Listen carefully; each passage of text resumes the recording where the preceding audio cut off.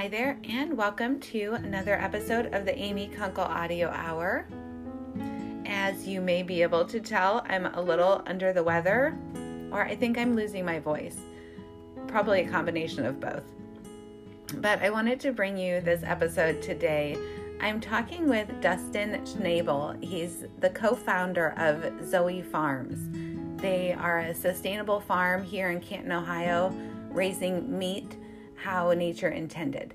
So I buy my eggs there, my chicken and grass-fed beef, and it's just, I really admire their mission. And I knew when I met Dustin probably a year or two ago and his wife Erin that they just had something different about them. And I was right. It definitely came through in this episode. Dustin shares how if we get our food intake right, a lot of other problems will solve themselves. And I think that is a good summary of this conversation that is a lot about our food and also about just getting, as he says, looking in the mirror and getting it right with yourself first. So I hope you enjoy this episode. The show notes are available at amykunkel.com. Thanks so much. Thank you so much for being here. I appreciate it. I wanted to have you on because after my own conscious awakening where I decided I needed to start doing things a little differently in my own life, I started shopping at Zoe Farms. We get our eggs out there, and I remember touring. Actually, it was like an impromptu. You get meat, you get other things. You don't just get eggs. Yes. I was touring. You had shown me around the chickens, and you started talking about. Well, you had shown organic. up just at the perfect time because we were working and we were going to collect eggs or we were going to do something, and I said, "Hey, come on along." You were moving, and the chickens were like tilling the soil for you, and it opened up this whole idea of partnering with our livestock, so we give them more purpose to do than just confining them into a thing and making them make money for us. Yeah. So I thought that was really interesting, and then I started this podcast because I wanted to just really bring awareness for other people on how to make these changes in your life. And for me, it has been a food journey, and with my family trying to figure out how to get them to transition from factory it starts with us, meat and that's our message. It starts in the mirror. And I like your message. The person in the mirror needs to change. Yeah. Those are the only people we need to preach to. Right. And that's our message. End of story. So I want to have you on just to hear how you got started. How did you even come to wanting to do this yourself?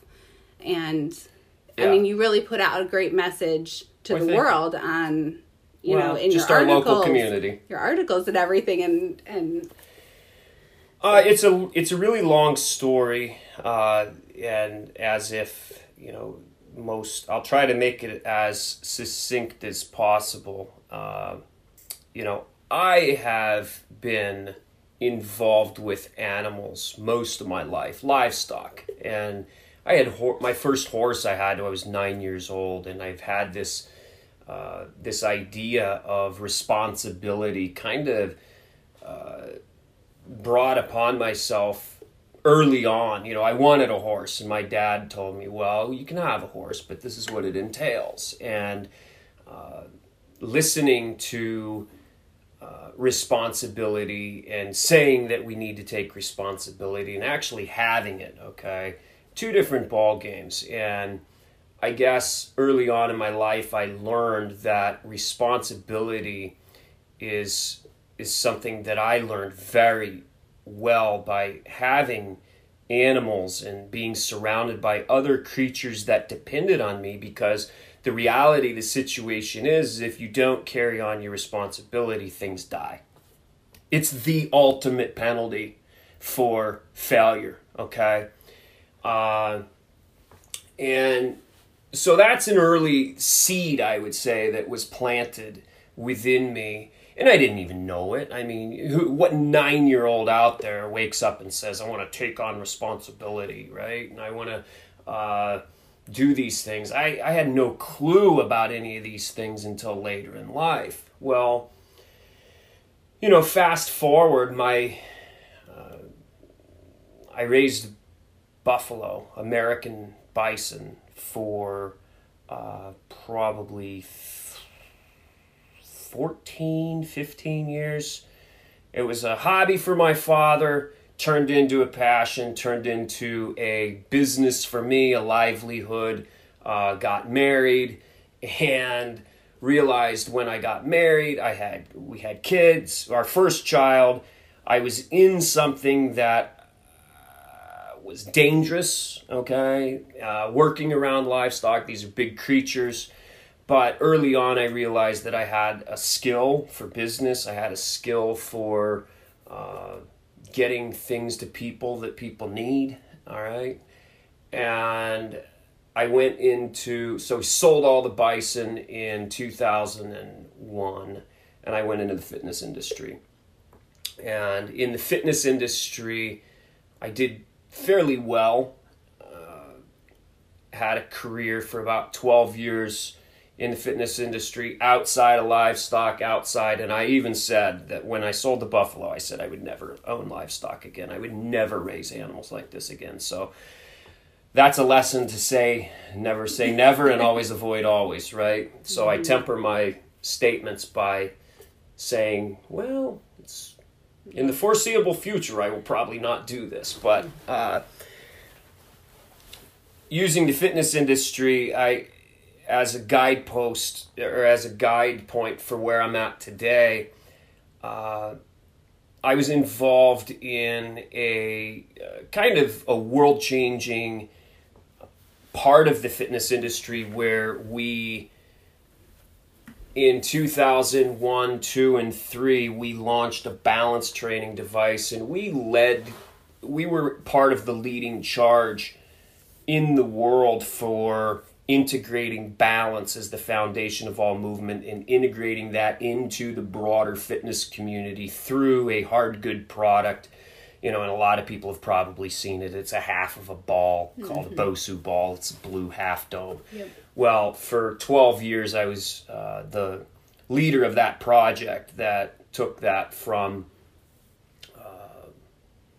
nothing into a worldwide phenomenon. But more importantly, the reason why it was successful is because we did it not to sell more Bosu balls, okay? We did it because it was changing people's lives. It was integrating balance and kinesthetic awareness into people's normal exercise routine, okay? And that benefited people's lives. We would get letters from autistic children, parents of autistic children, saying how incredible this product has changed their child's life just by standing on it, right? By creating these neurological connections that weren't there previously. So I really was, and the business was very, very successful.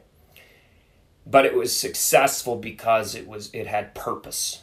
And what ended up happening is the parent company that was responsible for the marketing and distribution of this product went bankrupt. We hired a new CEO. The CEO tanked the company in 3 years, and it was a bad deal. And what ended up happening is the business changed from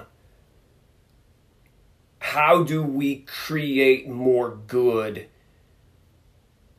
in this world by utilizing our skills and talents and this business that we're running. And it really shifted into how do we anniversary last year's numbers and make a 15% target profit increase, right? And that's when I really started to get turned off by it. And I found myself becoming less and less interested. And so fast forward through that whole process, very painful process, but I had a good time in the fitness industry.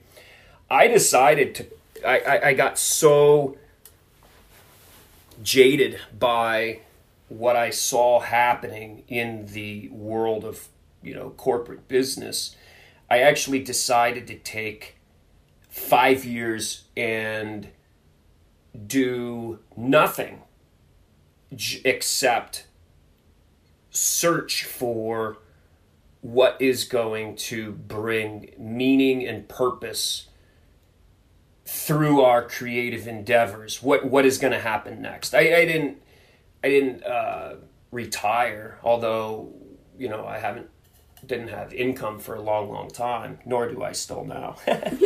Really. But nobody becomes a farmer to get rich. So the first season when I stopped in the fitness industry, I just went back to the land where we raised buffalo, and it hadn't been cared for, and it hadn't had a human touch to it for a decade, over a decade. And the human touch that it did have was abusive, some parties with teenage kids. This is all local. Oh, yeah. This is all, you were raised here, you're from here. I've lived in Perry Township my whole life. Okay. I have never lived outside of a 5-mile radius my entire life, but I've traveled the world over many, many times. Yeah. So I believe very deeply in place. I believe very deeply in deep roots. So I went back to those roots, and I just said, you know what? I haven't worked with my hands. I haven't combined my brain and my body together to do something in a long time. And I remember what it was like. So I went back to that. And that first year I did nothing except cleaning up old fence lines and cutting brush and, just working and, having a couple of beers and swimming in the lake. And, it was nice to take a break from the pressure cooker of the corporate world. But it unfolded after I showed you, I built my mom. The next thing that I got kind of bored doing that. I needed something else to do, and my mom wanted a house, so I built her that underground house, that earth sheltered house. That was a year, which I don't want to repeat that again. It was another pressure cooker. A lot of pressure, a lot of good purpose though. Okay. Mm-hmm. Really good attention, to build a house that's going to be here 500 years from now, felt good. I did not like the process of doing it. It was very painful in many, many respects. I acquired some new bad habits I acquired some old bad habits back, doing that. But as that wound down, I was like, what's next? What am I going to do? I'm certainly not going to do nothing. That's impossible for me. And I began to discover, my mom said, hey, we should get some chickens, we should get some cattle. And I said, no, I'm never going to have livestock again. I'm never going to do that again. I took care of them, I ran that business, and I don't want any part of it. Well, I discovered some methodologies that I never knew about. And basically, it's about utilizing symbiotic relationships with normal creatures like cattle and chickens and broiler chickens and goats, and utilizing these synergistic relationships, these symbiotic relationships to create an overall productive system that is more productive than each individual part would be in isolation. So I was absolutely enamored by it. I was blown away at the possibility. And like me, when I was in college, if somebody had some new drug at a party and, I had to try it. And if they had one, I'd take 3, right? That's just who I am. Obviously, I don't do that anymore. But with new ideas, and this was an idea that was just floored me. Yeah. So the first step was, okay, this seems impossible. I had raised bison, okay, I'd raised buffalo, and I raised buffalo. That was my full-time living, okay. You know, a lot of people have cattle, or a lot of people have these hobby farms or hobby ranches, and my definition of a real farmer, you know, or whatever is, does it pay your bills? You know, Yeah. does this, Can you is make this a your, living? Can you make a living doing it? Right. Okay. In an honest way. So I studied these ideas, and I saw people who were having success with it, but I just said, let's give it a shot. Why not? Let's see what happens. And the very first year was asking two questions. I shouldn't say that. Let's stop. I'll let you.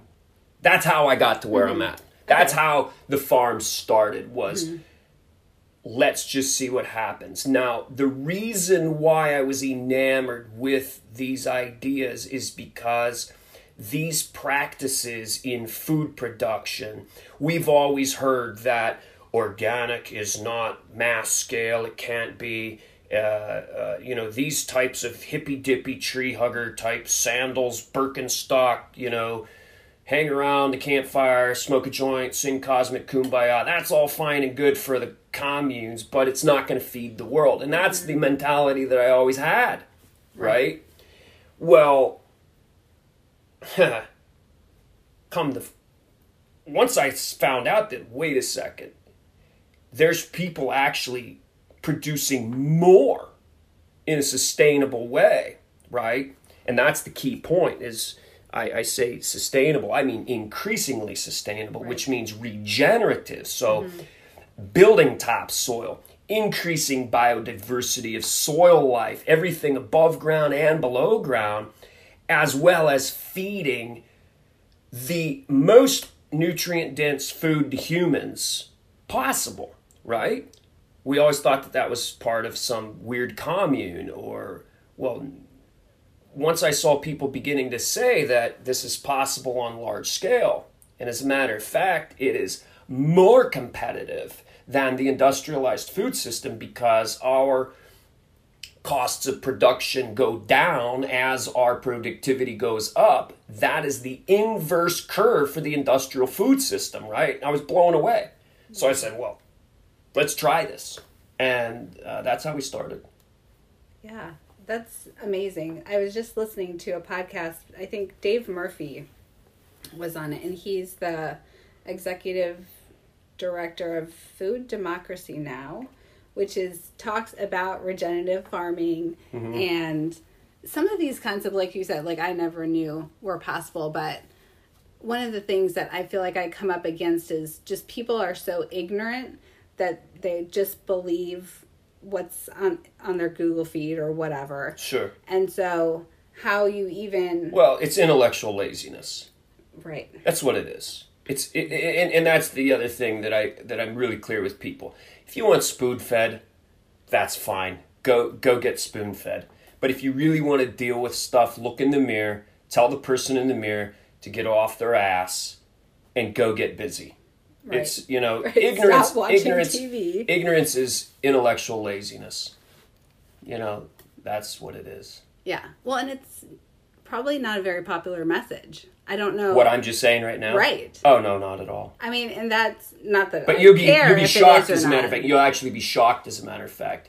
It's increasing in popularity because people know, they look in the mirror and go, yeah, that person, that's empowering. So instead of searching for the power without, right, that is outside of us, that government needs to do it or so-and-so needs to do it, like those chicken farms, blah, blah, blah. Hey, you know what? No, look in the mirror. Look in the mirror. If you have a problem with fracking, turn your thermostat down in your house. Right? That's what I'm talking about. Yeah. It's avoiding this hypocrisy. And, the hypocrisy this was very interesting. I discovered my own blatant, horrible hypocrisy when I was in the fitness industry. So we like to travel by land.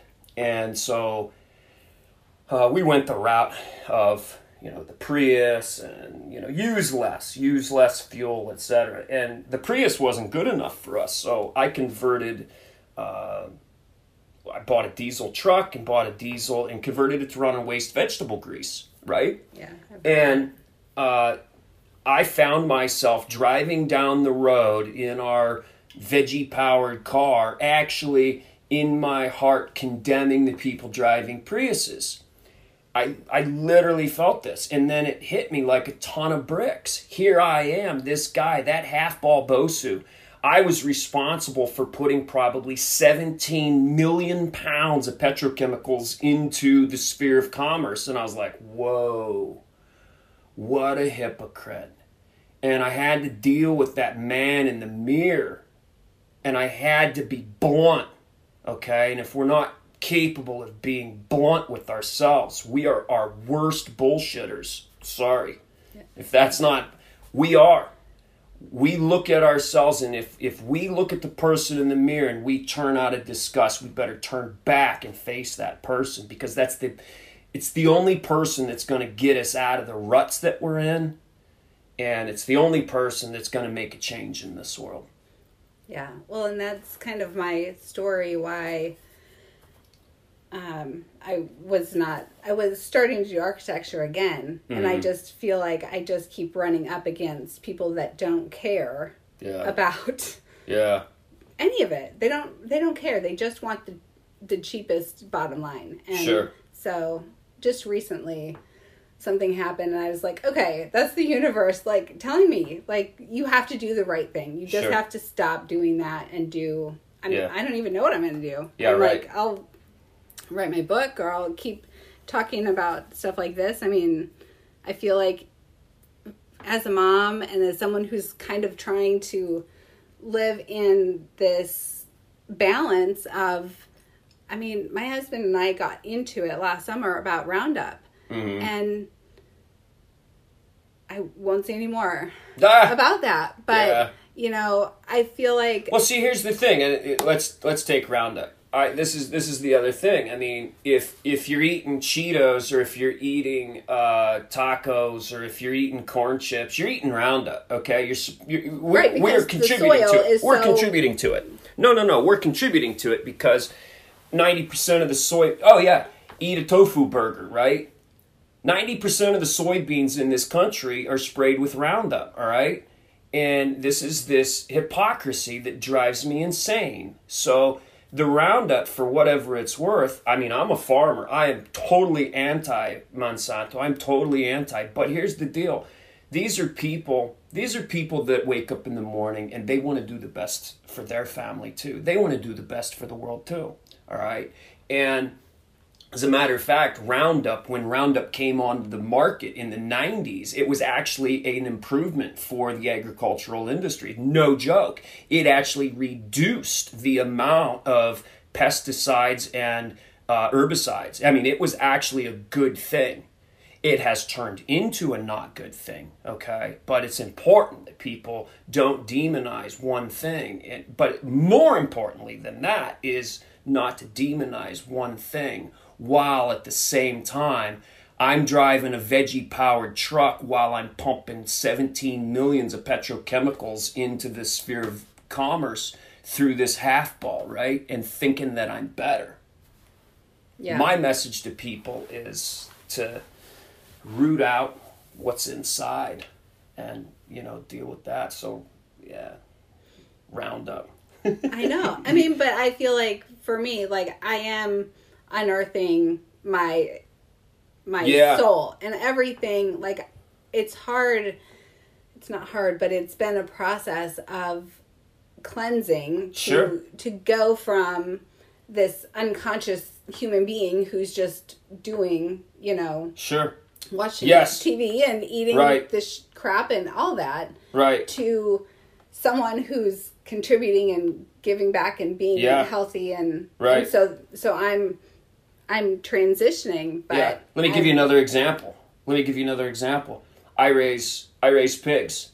Finest pigs you'll ever eat, right? My brother's having a cookout on Sunday. And he's cooking up pork roast from Sam's Club. Do you think I'm going to eat it? The answer is yes. I am. It was a gift from my brother. I'm not going to judge him. And there was a point in my life when I wouldn't, okay? Mm-hmm. But I've arrived at a point where I have grace in my life and it's the grace, and it's not judging anybody but the person I see in the mirror. That's it. And that's what, buddy, I'm going to tell you what, if you're on this journey and you're going along, I've been on this journey now for over 20 years trying to figure out what the hell's going on with me and the world around me. And I've had the pain of alienated relationships where I'm discovering things and I believe that because I need to change this, then everybody else does. And that I have suffered greatly because of that. I've suffered an enormous amount of heartache and also caused suffering with the people around me. And my hope is that today I'm a more graceful man than I was yesterday. That's my hope. And I hope to be a more graceful man tomorrow than I am today. And I assure you this, I am not always good at it. No, I feel you. I mean, the word I use is compassion. Like, I give compassion to myself. Sure. I ate my mother-in-law's chili that she brought this weekend because it was such a, effort for her to bring it from Indiana and whatever, because she wanted to contribute and help out. But yeah, it is still. There's a scene in the movie. There's a great movie with Godfather. Yeah. Okay. So he's sitting, Michael Corleone, which he's sitting in his office with the senator, and the senator spouts off and he says, "Senator, we're all part of the same hypocrisy." I'll never forget that. We're all part of the same hypocrisy. It's just different for every one of us. And if we and I took that to heart, and from a movie, right? Yeah. The Godfather of all movies. And the Matrix is one that I've taken a lot from recently. Sure. Because the wake up, the pill. Right. I really feel like. Yeah. But you're right. Like, it is easy to just judge everyone else at that point. But I still feel like I am just taking steps to purify my home environment, purify our water, just to be healthier, Purify our thoughts. Right. Yeah. Yeah. And so then what is your, do you have a religious background? Where's your belief system stem from? I don't touch those kinds of questions with a 10-foot pole. So, your belief system, your integrity. Well, let's just put it this way. Here's my belief. There's only one of me. Okay? And out of all of the billions of human beings on this planet, what are we up to, 7.35 billion thereabouts? Mm-hmm. I assure you there's one of me. Out of all of the billions that have ever come before me, there's never been a me. Out of all the billions that will come again, that will come in the future, not come again, but come in the future, I'm a one-off. Now, what made that happen? I don't know. But here's what I will say. It is absolutely remarkable. And everything that is around me operates in such an amazing way if I only find myself as part of it. okay? Wholly individual, while at the same time a part of it all. A part of the cosmos, okay? A part of every living thing. And that is why, here's what I will share is my personal life's mission statement, okay? And I believe people need to think about this and write down, what am I here for? I was able to discover this recently, and it goes like this: to increasingly connect physically, emotionally, and spiritually with all life around me, okay? So, I believe that I am a physical creature. It's undeniable. I'm here right now. Now, we can talk about quantum entanglement and quantum theory, and we could talk about multiverse, okay? Let's not go there, because that's weird. But I am a physical creature, all right? I am also an emotional creature. I am an intellectual creature, all right? I have feelings, I have desires, I have wants, I have intellect. I am also a spiritual creature. There's a part of me that is something that is very difficult for me to describe. The only thing that I can do is experience it, okay? So, to increasingly connect, I want to point that out. There's no end point, all right? So this is an eternal thing, to increasingly connect with all of who I am, with all life around me. So I believe that just take for instance, there's life in the soil, and it's that's one of the reasons why we're so successful in what we do as a farm, because we pay attention to the life that is not seen, that is beneath the soil, and we're utilizing that and caring for that, and it is providing abundance for us, okay? But it is a design that I didn't make, all right? Right. It's a design that is there. I don't know who made it, but it's there. All I'm here to do is discover it, all right? So I will not talk about Buddhism, Hinduism, Judaism, Christianity. I'm not talking about any of that. Yeah. Because what I just said transcends every boundary. Okay? So I find a lot of truth in Buddhism. I find a lot of truth in all of the structured religions. But really what I'm about is connecting to all life around me in an increasing way. I appreciate that very much. That's my religion. Thank you. Well, and I came from a religion, but I have separated from the religion and changed it to my belief system because it looks more like yours. Yeah. We humans have a funny way of turning religion into something that really harms people. Yeah. So, yeah, and then that's another thing. A lot of people that are rehabbing from religion tend to swing the pendulum, too far in the opposite direction, and tend to not really see some of the truths that were there. There's a lot of rich, good truth. There's also a lot of really horrific things that have taken place in the name of religion, any religion, okay? And important not to throw it all away. That's kind of my theory. Well, and I'm all about spirituality. I know you have a degree in biology? I think I Googled something and I do. I have a degree in biology. You're clearly very well read. Who are some of the people that you enjoy reading? I have learned, well, let's just put it this way. I grew up despising reading because I don't read well. I don't.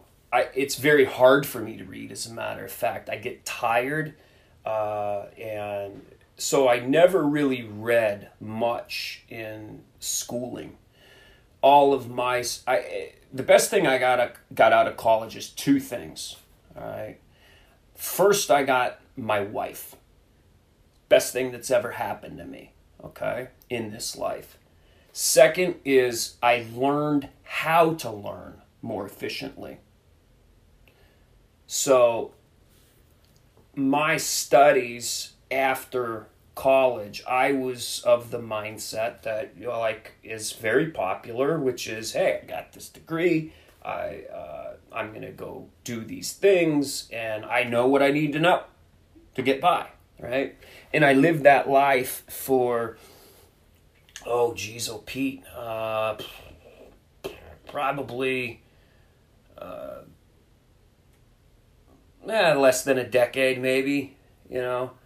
What really kind of shifted my habits to digesting information, and it's not just reading. There's an enormous amount of positive, good things on the internet, like YouTube. I learned how to sail my boat on YouTube, man. Right. No joke. Yeah, it's amazing. No, it wasn't one thing. I spent hours and hours searching and trying to find. That goes back to the college thing, right? Learning how to learn more efficiently, separating out the stuff I don't need to know. Okay, this guy doesn't know shit. I'm not going to bother with this guy's channel. He's just about this. Oh, this guy knows something.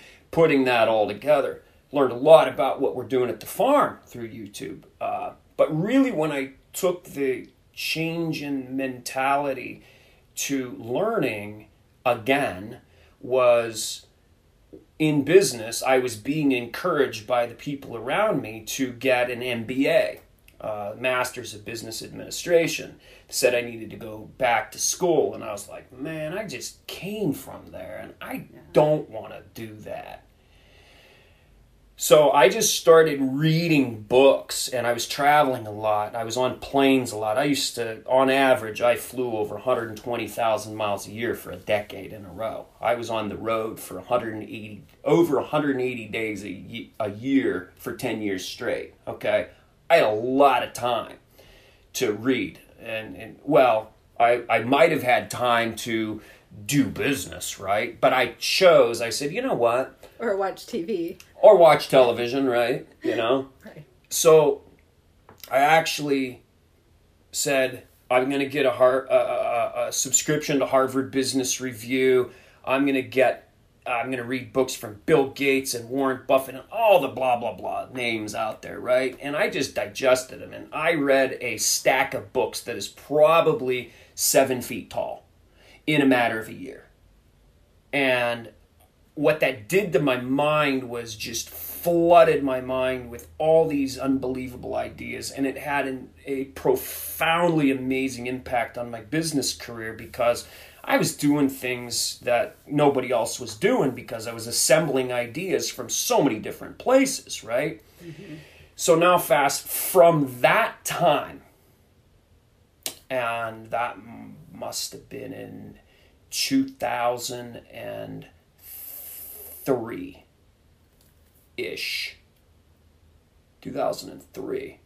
So for the past 16 years now, I have made a dedicated effort to learn, whether that be read, listen to podcasts, listen to interviews, lectures. I can listen to University of Southern California podcast. I can listen to Harvard podcasts. I can listen to all of these things. It's amazing. So for the past 16 years, I've made it a focused effort to spend 4 hours a day, every day, to learn. Okay? That's a commitment. It's 2 doctorate degrees. Yeah. It's 2 doctorate degrees. Now, what I chose not to do is become I chose not to learn more and more about less and less. That's what PhDs do. PhDs learn more and more about less and less, okay? I actually chose to learn a little bit about a lot of stuff, right? I never built a house before in my life. And I built my mom a house that sits underground that you can drive bulldozers on top of. And, I did that, right? Mm-hmm. So I spent a lot of time learning about, structural engineering and concrete and, rebar reinforced concrete and blah, blah, blah, Don't want to do it again, Yeah. I might have to, who knows, but anyway, that's the learning. How do you learn? Yeah. No, I mean, that's, I feel like that's been the last 2 years for me, is just every book, every podcast, and soak it in. Yeah, I'm soaking it in, but I feel like I'm getting to this point now where maybe I've honed in more on something I'm interested in. Sure. And I feel like the first thing that people are going to tell me is, well, you need to go back to school. Yeah. And I know I don't. Yeah. Like you said. Yeah. I can go to Harvard by just listening to all that's available online.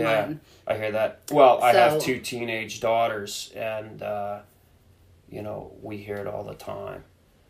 The girls have chosen, and our 17-year-old daughter she'll be 18 in October, and she completed her high school requirements 2 years ahead of time.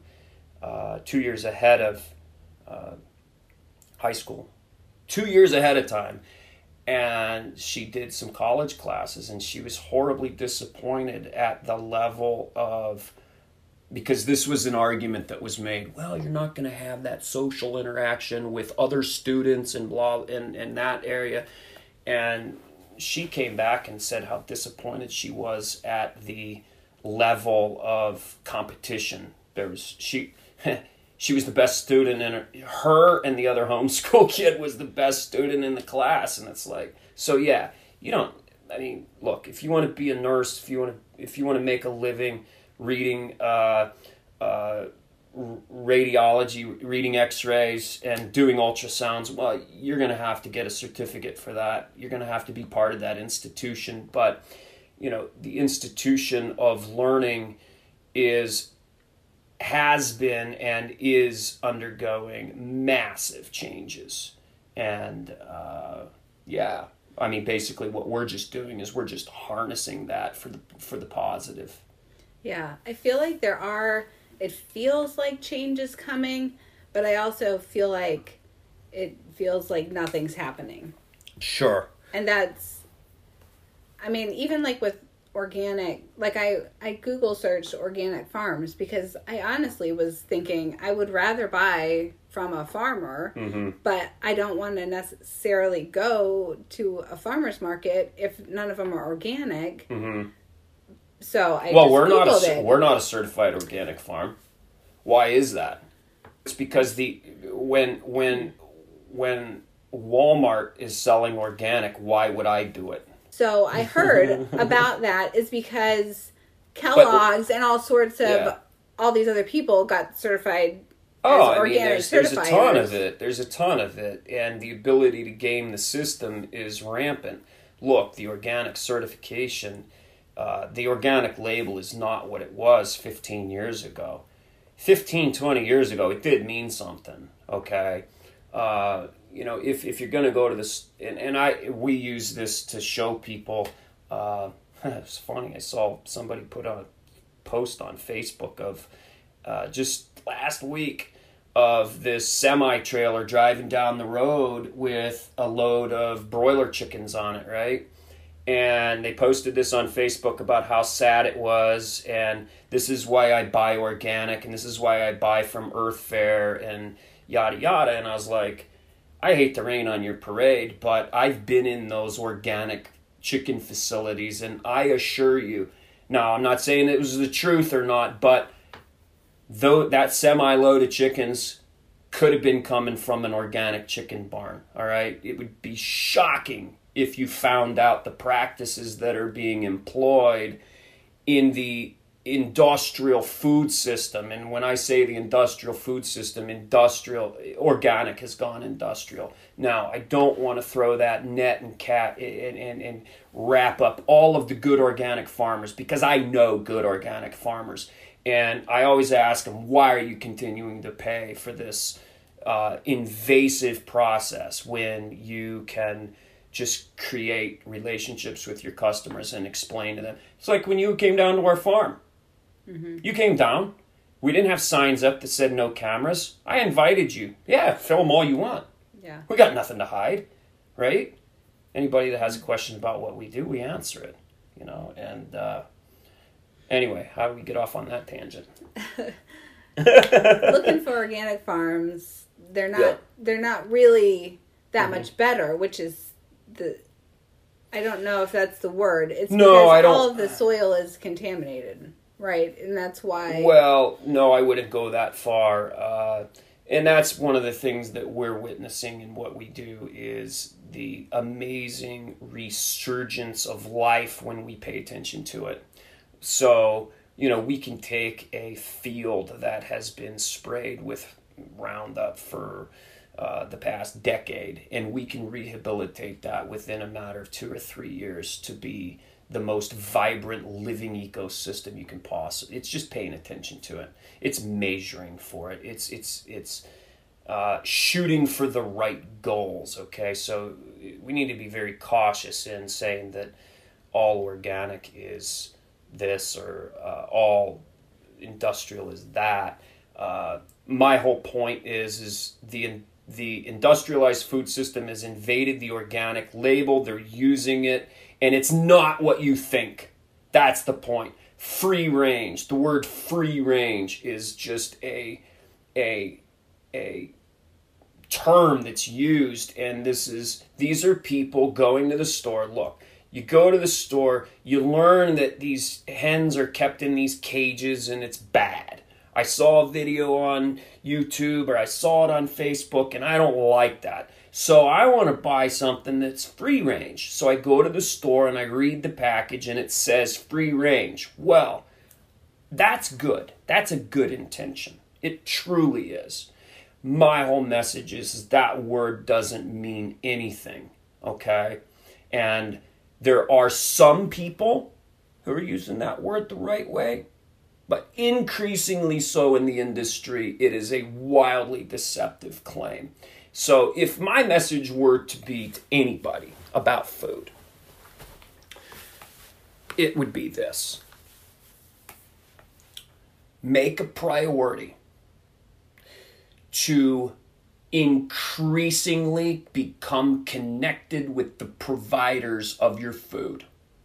Okay?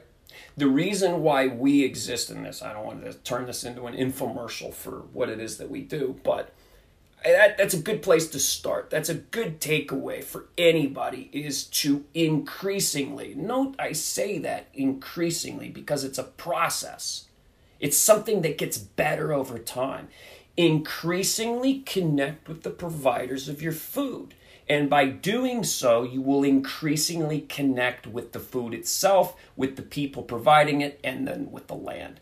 And you can't do that at Earth Fare, all right? You can't do that at Fresh Time. You can't do that at these places. They make a very good presentation that they are bringing you this. And they have products there that are raised by good folks doing it the right way, but the vast majority of it is using deceptive marketing practices that once people find out what they are, they become disgusted. But originally, those people are going to the store with a good intention.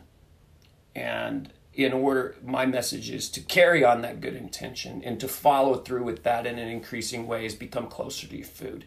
Where that ends up, generally speaking, is at a small farm where, and yeah, it's out of the way. And the reason I say increasing is because it's something that just continues. And I use this as an example. We use extra virgin olive oil, right?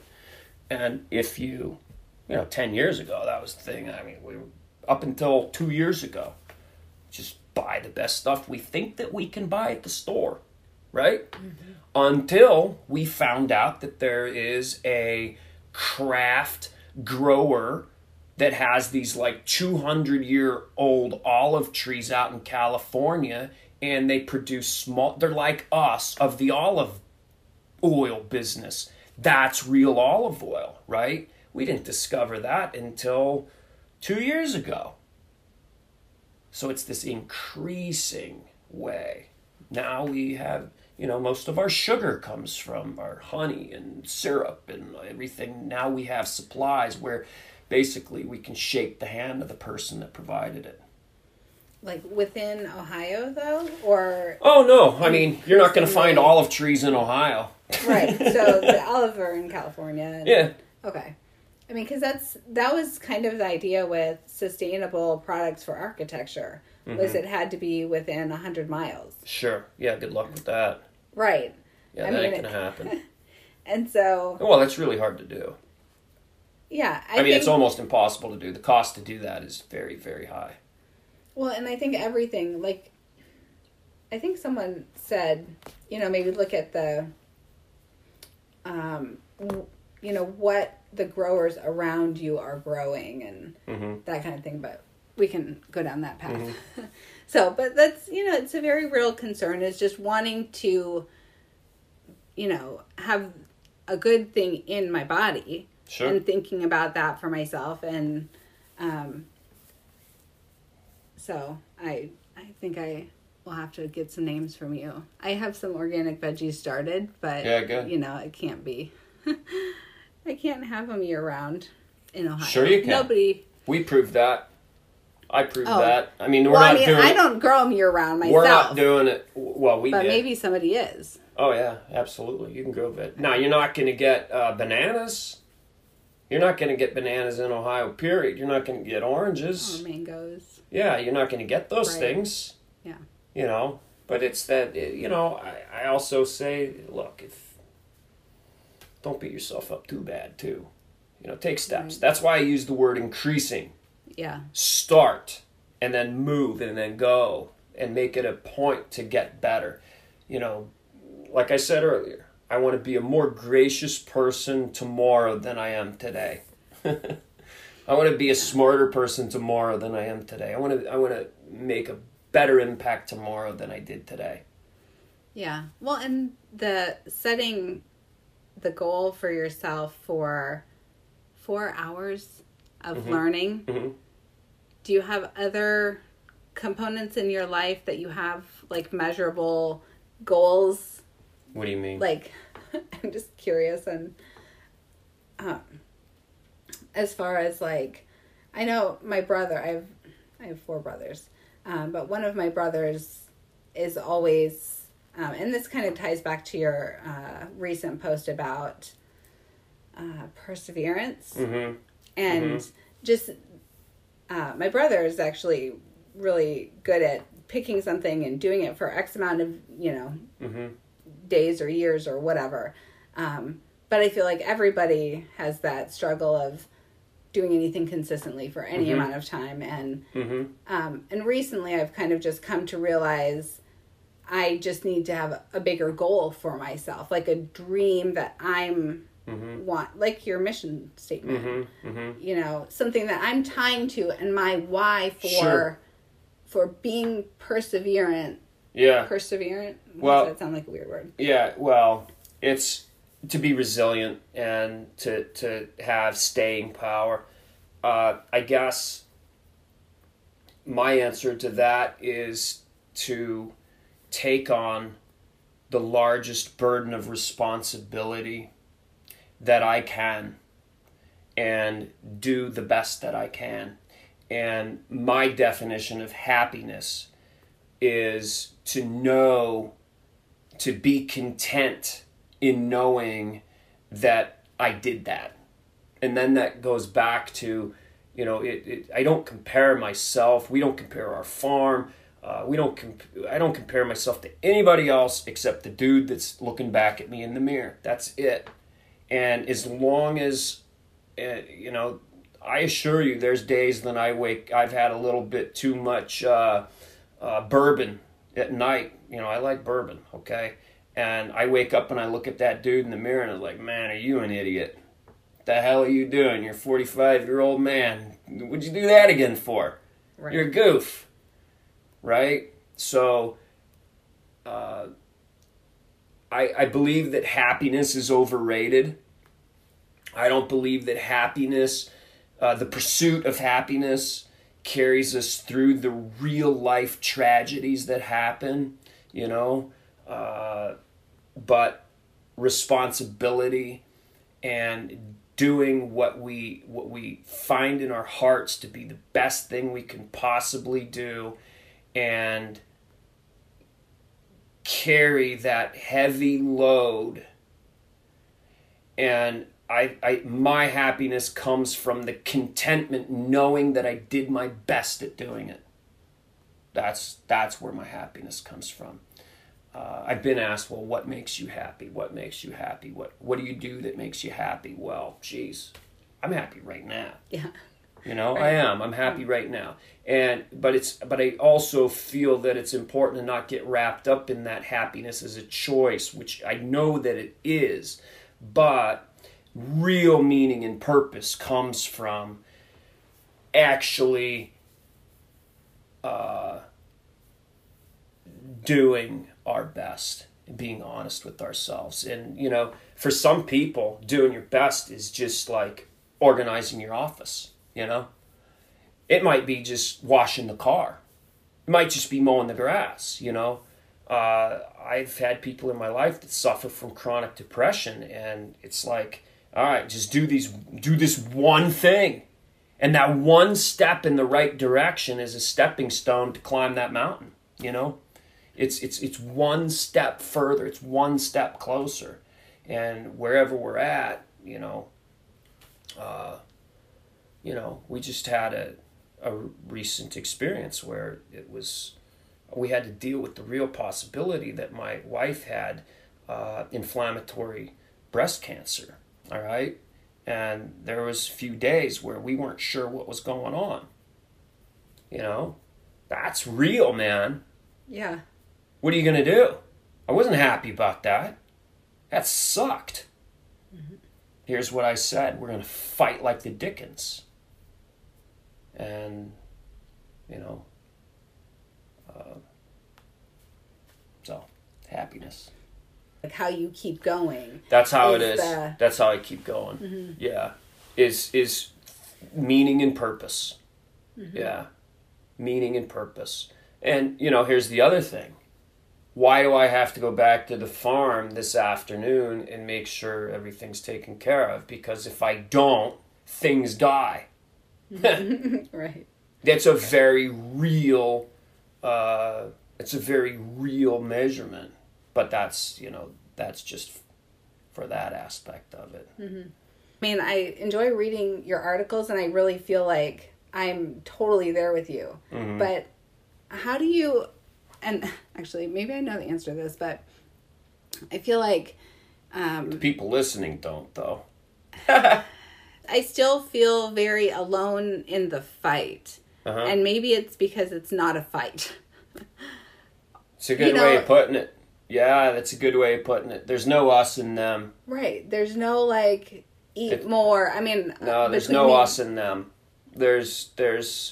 And we are suffering so much from they. It's we. And if I include myself in it, it's just like I said, if you got a problem with hydraulic fracturing, turn the temperature off in your house, right? Right. We have to all start doing things. We all have to be conscious of our own hypocrisy. Right. And there are just too many people that have no clue that... Including me. Yeah, I mean... Me primarily. And that's where I believe that we find the grace to really carry on. Because if it was a fight, and I'm telling you, and I told you earlier, I fought. I fought. And it was suffering, man. It was suffering.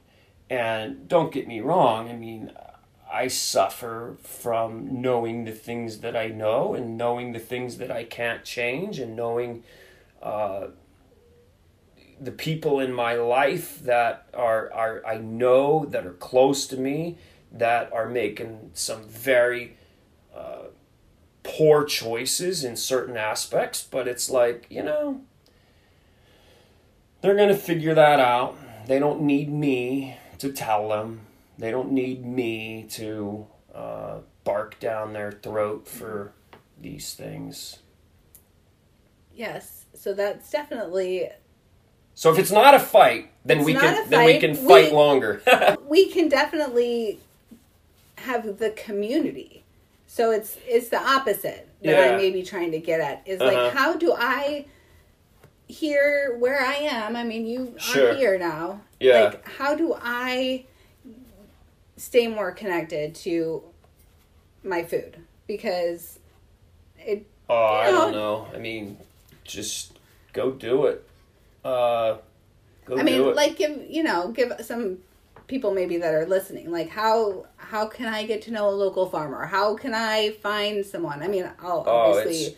Anybody that's in the United States of America within a 50-mile radius, generally speaking, has somebody that's growing food that wants to sell it to you. Find them.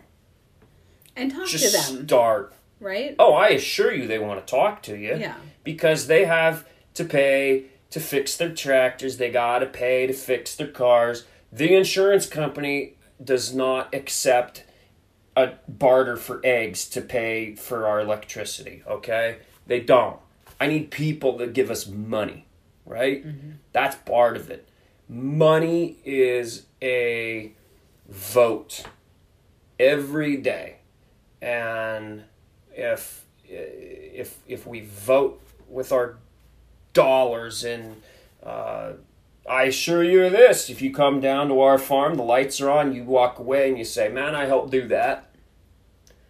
Those kids there, wow, look at that. I'm a part of this, right? And that means something to somebody. And food's a very unique thing because I can't think of any other way that we spend our money that is so viscerally connected to who we are. It becomes us, right?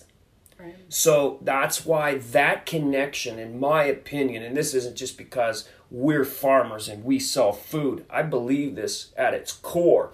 If we get the food thing right, and if we begin to transition our relationship with what becomes the flesh of our flesh and the bone of our bone every day, if we have a more intimate connection with that, there's a lot of other problems in this world that will solve themselves just because of that. All right? Yeah. But I will say, it's just like, hey, I believe that global warming is a bad thing and I want to conserve, so I recycle and I drive a Prius. Okay, cool. That could be a great step, but if you think that's the only step, well, there's a lot more to it. Yeah. You see what I'm saying? Right. But the food thing is a big deal, and it's a connection that people not just feel good about it. It's not just this happy cosmic kumbaya, I feel good about myself that I'm doing the right thing. You actually feel it. So when you begin to feel that way, well, if you study depression, which is massively on the rise. I mean, if you look at human gut microbiome, it's tied to so many chemical imbalances that start in our guts. So if we're eating food that's killing our second brain, which is our guts, well, that sure explains a lot, right? So that's why I'm saying starting with the food, becoming closer to your food in an increasing way. Just by doing that, you're going to solve a lot of other problems in life. A lot. Yeah. You want clean water? Bingo, check that box. You want biodiversity? Check that box. You want to stop the dead zone in the Gulf of Mexico from the Mississippi River draining all of the toxic chemicals from, the breadbasket of the world. If you want to stop that, well, check that box too, There's a lot of things that you can tick the box off of saying, wow, I did a good thing just by spending. Think about it this way as well. How much do y'all spend on food, right? The average American household spends about $450 a month on food. That's average, and that's including the low. And here's the funny thing is, the high end, you'd be shocked that you think that rich people spend a lot of money on food. Not the case. No. Not the case at all. Most of the rich people that I know think that the best food is the cheapest food. They view food as a financial transaction only. Right? Yeah. They die of cancer too. Right? So the funny thing is with the amount of investment in food, if you were to take let's just say $500 a month. That's $6,000 a year from every family in this country. Multiply that by how many millions? Do you think that you can change pretty quick? Absolutely. Now, I could go out and stand on a podium and point my finger at a crowd of people and say, you need to do this. That's not the way I've found change to work. Just do it. You know, Mahatma Gandhi said, be the change you want to see in the world, right? That's it. That's it. So, but it's really cool to think about that power.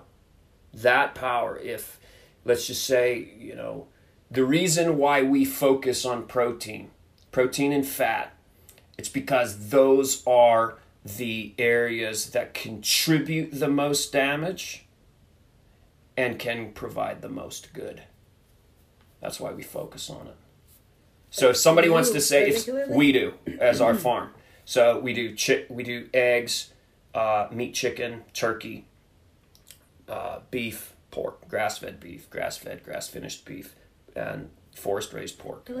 I like the forest-raised. Yeah. Well, we allow pigs to be the way pigs should be, and so a family can, if you look at your meat budget and you say, okay, your meat and eggs and stuff like that, we're also doing some other stuff, but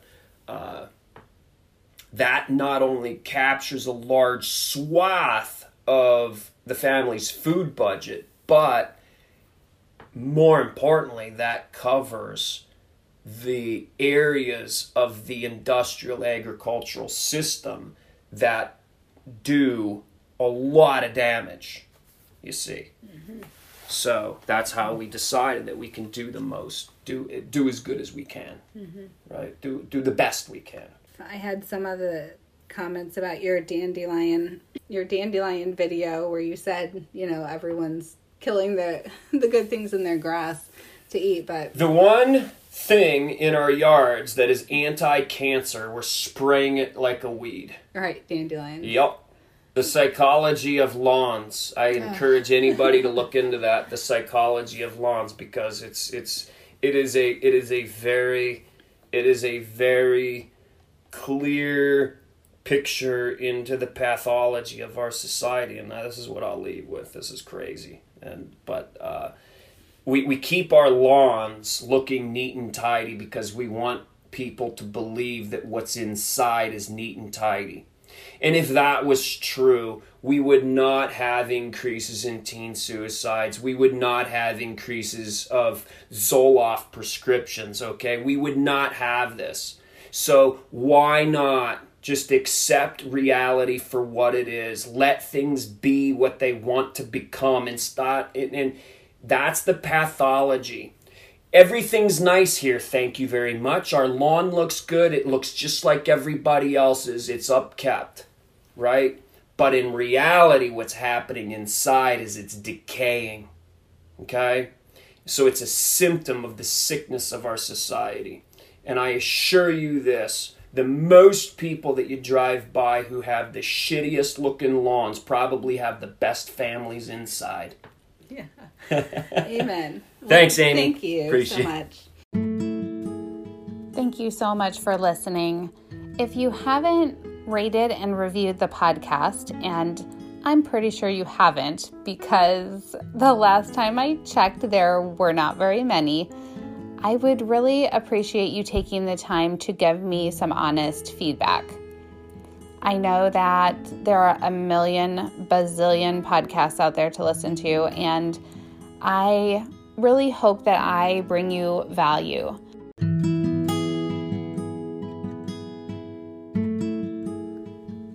For more information on me or on where to follow me and the guests that I have on, visit amykunkel.com or follow me on Instagram at Amy_Kunkel_creative. Thanks so much. Have a wonderful day.